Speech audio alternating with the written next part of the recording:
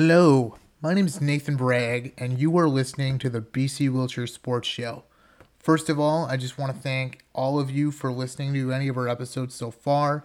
Whether you first tuned in for Limb Loss Awareness Month, wanted to find out more about sports in the Okanagan through our spotlight on the Okanagan, or just wanted to learn about some incredibly interesting Team BC athletes through some of our general episodes. Every listen or watch on any of our social media platforms or any of our episodes has really helped.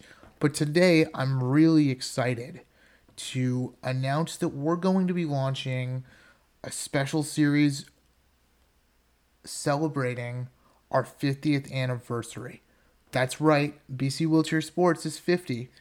We've been around since 1971, and in that time, there have been some absolutely incredible individuals, moments, events, and stories that have helped shape our organization and our community into what it is today. And unfortunately, too often, parasport history hasn't been recorded or is often lost to the masses. So with this project, what we're hoping to do is bring those exciting historical wheelchair sports moments from our history to the general public, to you, the listener.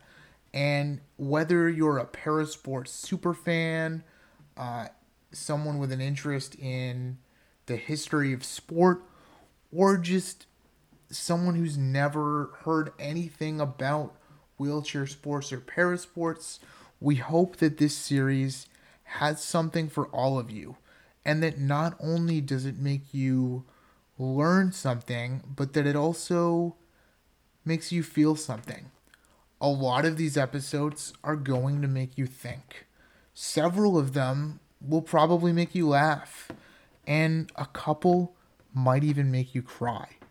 And we hope that by producing this series, we can create a stronger connection between our alumni and our past, and our current athletes, and our present and our future, to build an even stronger BC Wheelchair Sports and realistically Canadian and global parasport community moving forward.